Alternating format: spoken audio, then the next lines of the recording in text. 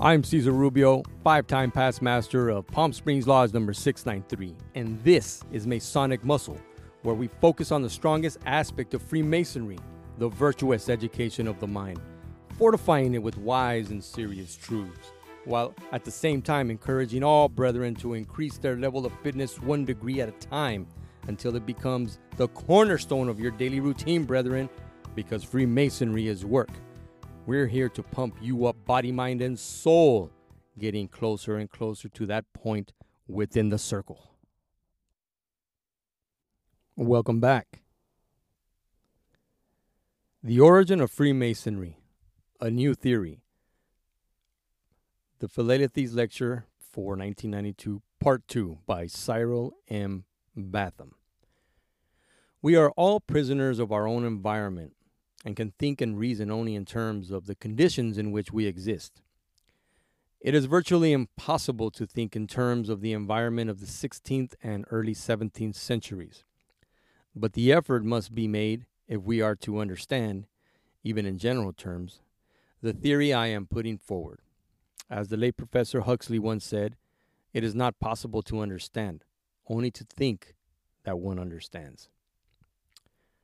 Try, therefore, to put yourself in the position of a senior member of a monastic order in the mid-16th century.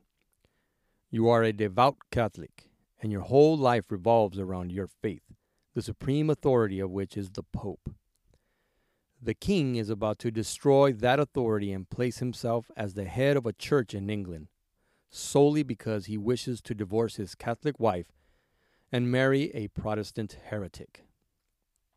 Your monastic order is about to be dissolved, and you are to be deprived of the time-honored customs that are so vital to your faith. Would you not be determined to preserve those cherished customs, those sacred rites, so essential to your faith, even despite the extreme penalties that faced you? You would know of the executions of so many Catholic priests who had celebrated Mass in secret, and of the Catholic laity who had befriended them. According to Owen Chadwick, the Reformation, 123 of the former were executed, and 60 of the latter. You would be aware of the constant danger of betrayal, even by the members of your monastic order, who might well break down when subjected to torture of the most inhumane kind.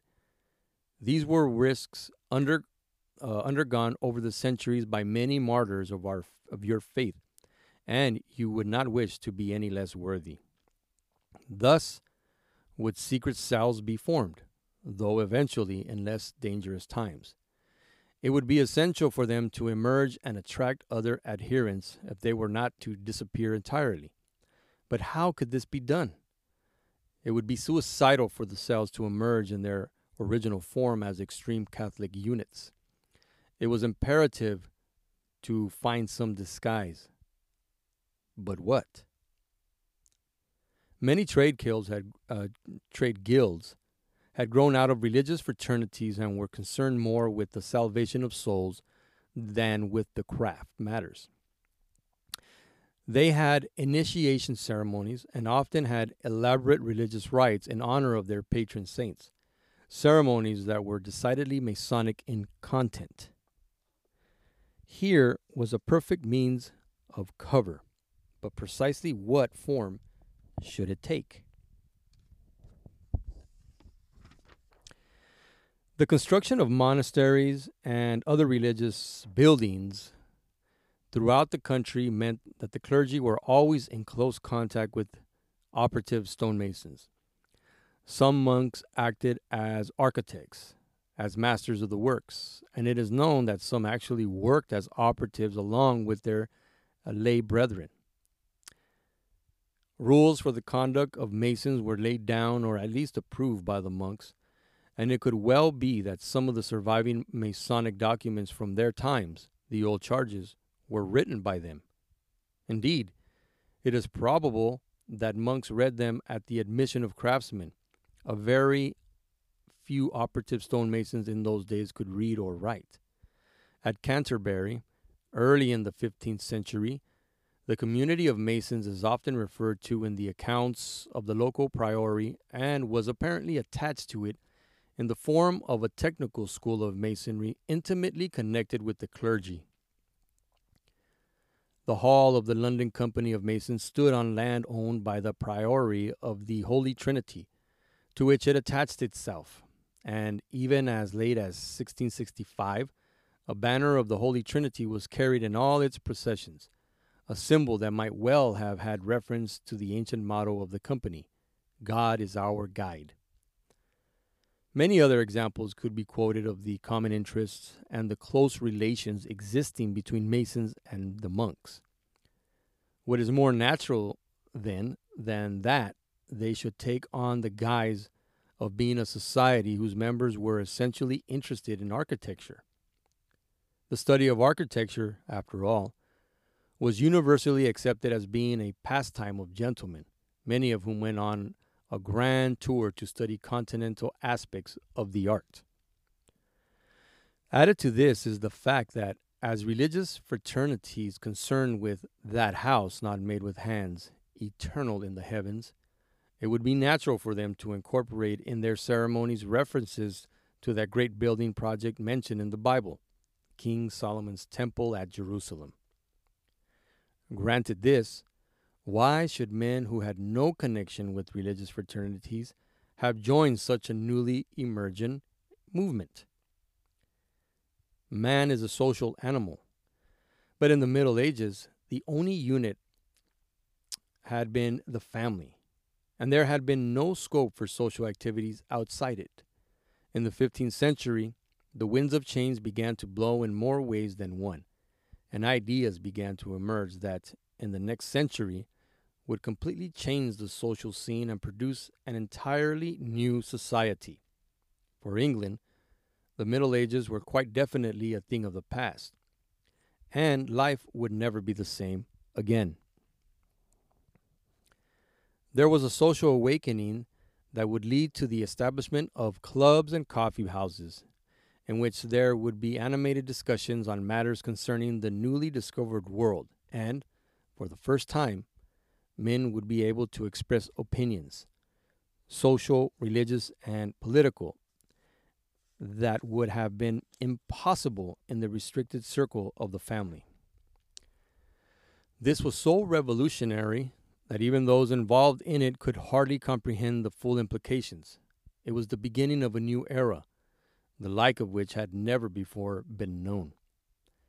One could guess what lay ahead in the social, religious, and economic turmoil, but intelligent, clear-thinking men were anxious to take part in it. This, however, was for the future, and, for the time being, there were dangers. Freemasonry in an elementary form certainly began to emerge at that time. According to my theory, it evolved from the secret monastic cells. To be sure, there are no records of them dating from that time, for strict secrecy was still a paramount necessity. It was dangerous to put forward views that were not in accord with official policy. Many who did so were put to death, and anyone of any persuasion whatsoever who wished to indulge in a political and religious argument would have been well advised to make certain that the person to whom he spoke was of the same mind. Thus, there was an obvious need for secret societies in which opinions of this kind could be fully expressed. Societies having carefully guarded signs for recognizing other persons of similar persuasions. Religious fraternities would not be immune from this tendency, for they, in particular, had much incriminating tradition behind them, and lost much as a result of the Reformation. As a matter of fact, such secret societies were to be a feature of European life until the 19th century, or even later. It is not suggested that underground cells emerged in this precise form, only that these facts must have exercised the minds of their leaders at that time and must have influenced their plans for the future. Is there any reason to think that this was what happened? I suggest that there is. The first record of an initiation in an English lodge is on 16 October 1646, when Elias Ashmold and Colonel Henry Mainwaring were made Masons in a lodge at Warrington. This quite definitely was a meeting of non-operatives. Obviously, the members present on that occasion must have been initiated sometime previously, but where and when is unknown. Speculative Freemasonry was certainly not invented by them. Moreover, there is no official record of that meeting, nor of the existence of a lodge at Warrington at that time. It is known only through an entry in Ashmole's diary, which means it is probable that many previous meetings were unrecorded for the simple reason that the candidate did not keep diaries, or, what is even more likely, that the absolute secrecy imposed on monastic cells was still paramount. Something that has been bearing on this problem is the existence of what are known as the Old Charges. They are manuscripts that set out the regulations for the operative Mason's trade, and are such as diligent and learned priests of the Middle Ages, devout for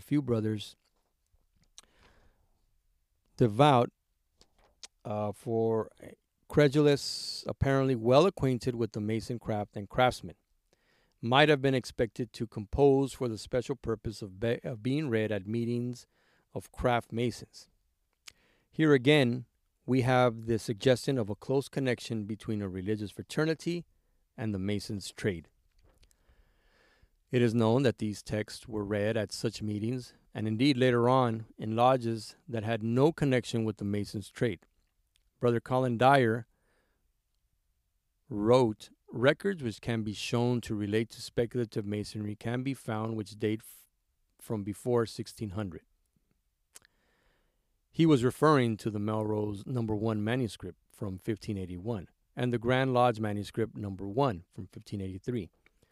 I hesitate to think that these copies of the Old Charges were read in lodges of speculative Freemasonry quite as early as that, though it does seem that operative lodges began to disappear with the cessation of religious building towards the middle of the 16th century. However, the Grand Lodge manuscript No. 1 in particular does indicate religious and possible monastic influence in its invocation, and does imply the need for secrecy.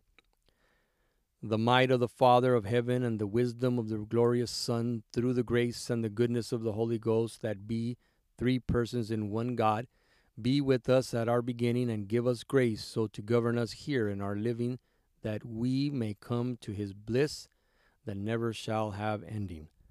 Amen. In 17th century lodges, a copy of one of the Old Charges was looked upon as being equivalent to a present-day warrant, authorizing the meeting to be held. The oldest surviving such documents are the Regis Poem, circa 1390, and the Cook Manuscript, 1510 to 1425, both based on an older unknown manuscript. The next one surviving, Grand Lodge No. 1, did not appear until 1583. In more than 100 years following this, there are 50 copies. In all, there are some 120. But despite their basic operative content, they do not prove that operative lodges were still in existence. There is no evidence whatsoever of the existence of operative lodges in England in the 17th century. In fact, their functions were being taken over by the newly emergent trade unions. This enormous surge in the production of such manuscripts most certainly cannot have arisen from an operative demand. So what was the reason for it? Certainly, there were other early versions of the Old Charges, perhaps 10 of them, written before 1583, and now all lost. But the fact that there are only 10 during the better part of 2 centuries, as compared with 50 in the following century, and possibly others now lost, cannot be fortuitous. In the 17th century, there was no centralized control, and no question of regular meeting of lodges. At a time when men were beginning to join clubs, for reasons already explained, those who had never been connected with the religious fraternities from which the cells emerged would be admitted as members. It would have been the custom for a few brethren to meet together informally, in order to admit one or more friends to their circle. Thus, lodges, possibly only temporary ones, that had no connection whatsoever with the Mason's trade, would eventually evolve. Certainly, and indeed inevitably, according to my theory, some members would have been Masons by trade. Probably employers, but this would have been incidental to the speculative and social purpose of those lodges. It seems likely that the meeting at Warrington on 16 October 1646 was of this type, and that the Sloan version of the old charges, completed on that day by Edward Sankey, presumably a relative of one of the brethren who was present at Ashmole's admission, was written for this particular ceremony. It also seems likely that from a small number of cells, a substantial network soon evolved, for Robert Plot, in his The Natural History of Staffordshire, published in 1686, refers to the society as spread more or less all over the nations. And he adds, I found persons of the most eminent quality that did not disdain to be of this fellowship. He further states, into which society, when any are admitted, they call a meeting, or lodge, as they term it in some places, which must consist of at least 5 or 6 of the ancients of the order. This again suggests that meetings were held at irregular intervals and only when the need arose. Exactly what their ceremonies were like is unknown. At first, no doubt, they would be basically religious, with the cloak of masonry. But as the movement grew and as men were admitted who had no connection with any religious fraternities, the emphasis on religion would diminish. This tendency would be encouraged by the danger already stressed of expressing religious views contrary to official policy. Thus, it is not surprising that eventually all discussion of religious matters would be prohibited, a ruling that undoubtedly would have been welcomed by men who were anxious to escape from the troubles and dissensions of the past century. Moreover, it would be a development that would encourage even more of the newly emergent clubbable type of individual to seek initiation. Nevertheless, traces of a religious inheritance lingered for a long time. As Brother Harry Mendoza pointed out, the words of a Master Mason, some Masonic catechisms before 1730 show a very strong Christian influence. The actual ceremonies would probably have been quite brief, and soon the sermon or meditation on the scriptures or other religious works would be replaced by talks, discussions, and catechisms. This, in fact, was the custom even as late as the 18th century, a short ceremony followed by a catechism or lecture. One of the problems that has always exercised the minds of Masonic scholars is what caused antiquarians such as Elias Ashmole, Randall Holm, Deputy Garter King of Arms, and other intellectuals to join the craft. That question would be answered if, as suggested, 17th century Freemasonry was the result of cells of intellectuals emerging from the religious fraternities of the previous century. Once they were initiated, it would have been natural for them to have introduced mysticism and the philosophy of such movements as the Rosicrucians into the ceremonies. In other words, to bring into existence the first traces of symbolic Freemasonry, evolving from the operative and non-operative form. Once they were initiated, it would have been natural for them, without any central authority, these new features would be introduced into only a few lodges, but gradually, no doubt, they would spread to others and would be grafted onto existing ceremonies. This would be further complicated by the considerable borrowing that these undoubtedly was from ceremonies of Scottish operative lodges. The result would be a peculiar mixture of operative and speculative practices that, in the words of Brother Eric Ward, were so absurdly irrelevant to a society independent of the building trade that to read them to an initiate would only instill doubt in his mind as to the sanity of the organization he was about to join. Apart from the Warrington ceremony, what indication is there of Masonic activity in the 17th century? Very little, and none of it is primary evidence. It seems likely that, within the Worshipful Company of Freemasons of the City of London, there was a Masonic lodge into which members were accepted as early as 1621, but this is not definite. There is a list of 27 members of a lodge in Chester in 1673, and a certain Edward Hall claimed that in 1695 he was initiated in a lodge in Chichester, but there are no records of either of these lodges. After Ashmole wrote down the details of his initiation, there is no other Masonic reference in his diary for nearly 36 years, when it is recorded that he attended an initiation ceremony at Mason's Hall, London, on 11 March 1682. The York No. 4 manuscript of 1693 gives the names of 6 members of a lodge of which nothing is known. In addition, there were references to Masonic meetings from time to time in the press. There was a scurrilous pamphlet of 1696. There was mention of the crafts.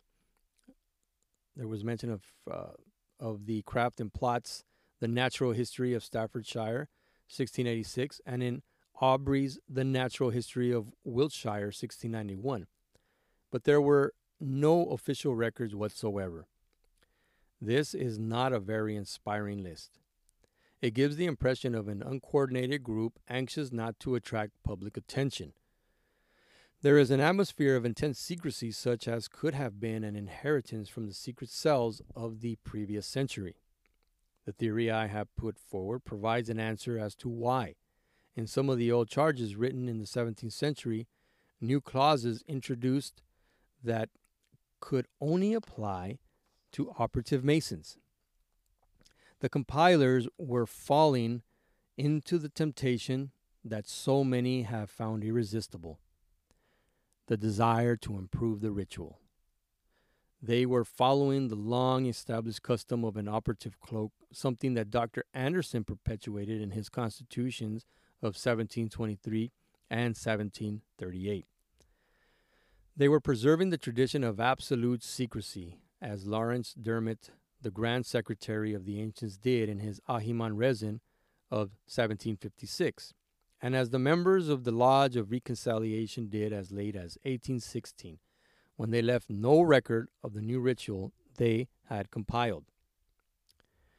My theory also provides an answer to the following questions. Number 1, why is speculative Freemasonry based on operative Masonry and not on one of the other trades? Number 2, were non-operatives admitted into operative lodges in order for them to survive? Number 3, does it follow that what happened in Scotland, a transition from operative to non-operative Masonry, also happened in England?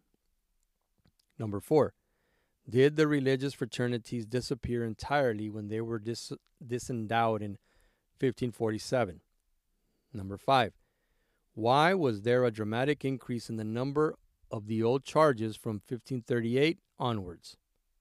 Number 6, why is there a lack of records in the 17th century when it seems there was so much Masonic activity? Number 7, more importantly, why did men of considerable learning join the craft? If my theory is correct, it may then be asked why the premier Grand Lodge of England was founded in 1717 and publicity was given to the craft. To give a complete answer to that would require another paper, but briefly, by the turn of the century, under its cloak of secrecy, Freemasonry was expanding. Men of quality such as the Duke of Richmond were beginning to take an interest in it, and it was obvious that some effort would be needed if order was to be brought out of chaos. The first attempts may have been of a social nature, the holding of an annual feast, but that there were serious intentions underneath is proved by the command given to Dr. Anderson to produce a book of constitutions, the efforts of Dr. Desaguliers, Grand Master 1719 to 1720, to introduce persons of quality, the election as Grand Master in 1721 of the first nobleman, John, 2nd Duke of Montague, and the subsequent increase in the number of lodges. Even so, it was not until nearly 275 years later, in other words, only last year, that the last shackles of secrecy were finally broken. There I rest my case. Have I persuaded you? Proof I did not promise, but remember that there is no proof of the transition theory. If you are still unconvinced, will you do something? Will you go along to any large building site you are to choose and look at the men working there? No doubt they are good-hearted men who are fond of their wives and children, excellent husbands and fathers, but can you imagine them accepting antiquarians, garter kings of arms, university graduates, and other learned individuals as members of their trade union branches, accepting them in an increasing numbers until they achieved the majority over the workers, and so were able to take control of those trade union branches and change them completely in character so that they no longer had any connection whatsoever with the building trade? That is what you must accept if you still believe in the transition theory. Can you believe it? I cannot. I thank you for your kind attention, and now I am prepared to be burned at the stake, or hung, drawn, and quartered, as you wish, or, in modern terms, to be shot down in flames. And then they have a note at the very end. In only a few cases have I quoted my sources.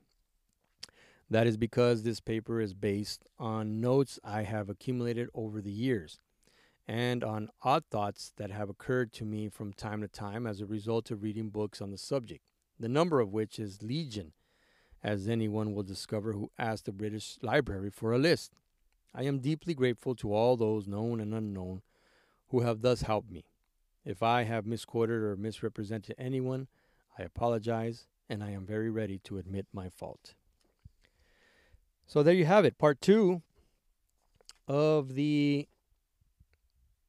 Origins of Freemasonry, a New Theory, a talk that was given by Brother Cyril N. Batham to the Philalethes Society back in 1992, as I had mentioned previously. And part of his talk and part of his reasoning and how can I say it? His philosophy was to point out that the transition theory was just that. It was a theory, and that there was no proof of anybody ever joining the operative Masons, and then there being so many that joined that they became the majority, and then they began to make policy for the operative Masons. Like, there's just no proof of that. It's a theory that's out there. It's the most popular theory. You see most Grand Lodges, you see our Grand Lodge of California, they've adopted that. They accept that. That's the most politically correct. That's what I say. It's the most politically correct origin theory, because it's nice and neat. It's clean, and it answers, in the opinion of many of these gentlemen, it answers a lot of these questions that we have. Or does it answer these questions? Because when you take this part 1 and part 2 of this lecture that was given, and you begin to meditate on it and do some research, you begin to find that this may be plausible. Why other Masons haven't jumped on this bandwagon and began to really, really dig into it, and possibly begin to turn the tide of the willingness to go along with a theory that's, again, like I said earlier, it's politically correct, and it's non-confrontational. And you don't have to do a lot of work there. There it is. It's nice and neatly laid out for you. We came from operative masonry. The Masons of that time were needing members. They allowed the laity to come in. You didn't even have to know how to use a level or a square, and you can join. And next thing you know, we're more than you, and we're voting you out. And now we're speculative Masons. And he didn't make fun of that. He didn't poke fun of that. He just asked a question at the very end and said, "Man, could you believe it? I mean, you still believe in that theory? And if you do, why? Basically, why are you still believing in this theory?" And this is where we begin to use our critical thinking skills. Critical thinking skills that are presented to us. I've been recently following a lot of lodges on Instagram. And guess what? They've been initiating people, and they've been passing people into the second degree. And guess what? In the second degree, you're introduced to a tool and mechanism to help you increase your critical thinking skills. 3 of which are grammar, logic, and rhetoric. And like I told Brother Rob Johnson in an interview I had with him on Whence Came You podcast, I said we're introduced to grammar, logic, and rhetoric, but very rarely do we use it. Why? Is it too much work, brethren? Is it too much work to begin to question everything? Is it too tiring to continue to be asked the question, why? Well, why? Well, what did that happen? Well, why didn't this happen instead?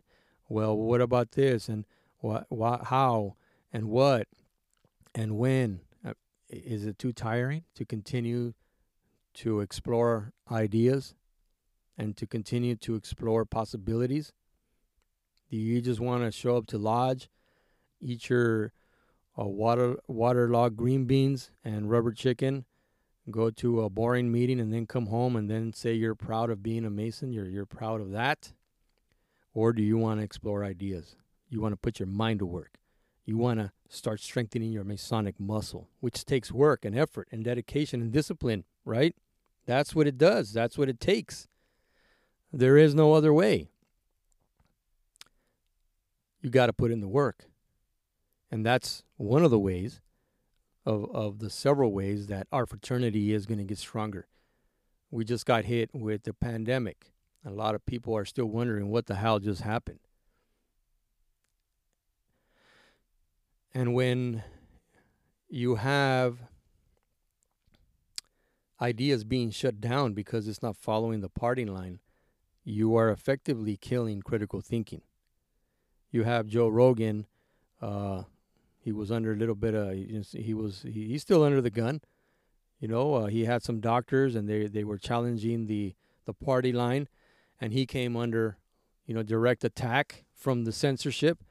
And everybody forgot that Joe Rogan, all he does is have conversations. So are what they're saying, are what we're saying, that we cannot have conversations anymore then? And if we do, someone official has to be there to make sure we don't say the wrong things? Is that where it's headed? And on, Freemasonry now, Freemasonry, free thinking, freeborn, are we willing to give that up by not wanting to explore ideas? You be the judge. This is Cesar Rubio. This is Masonic Muscle. Peace out.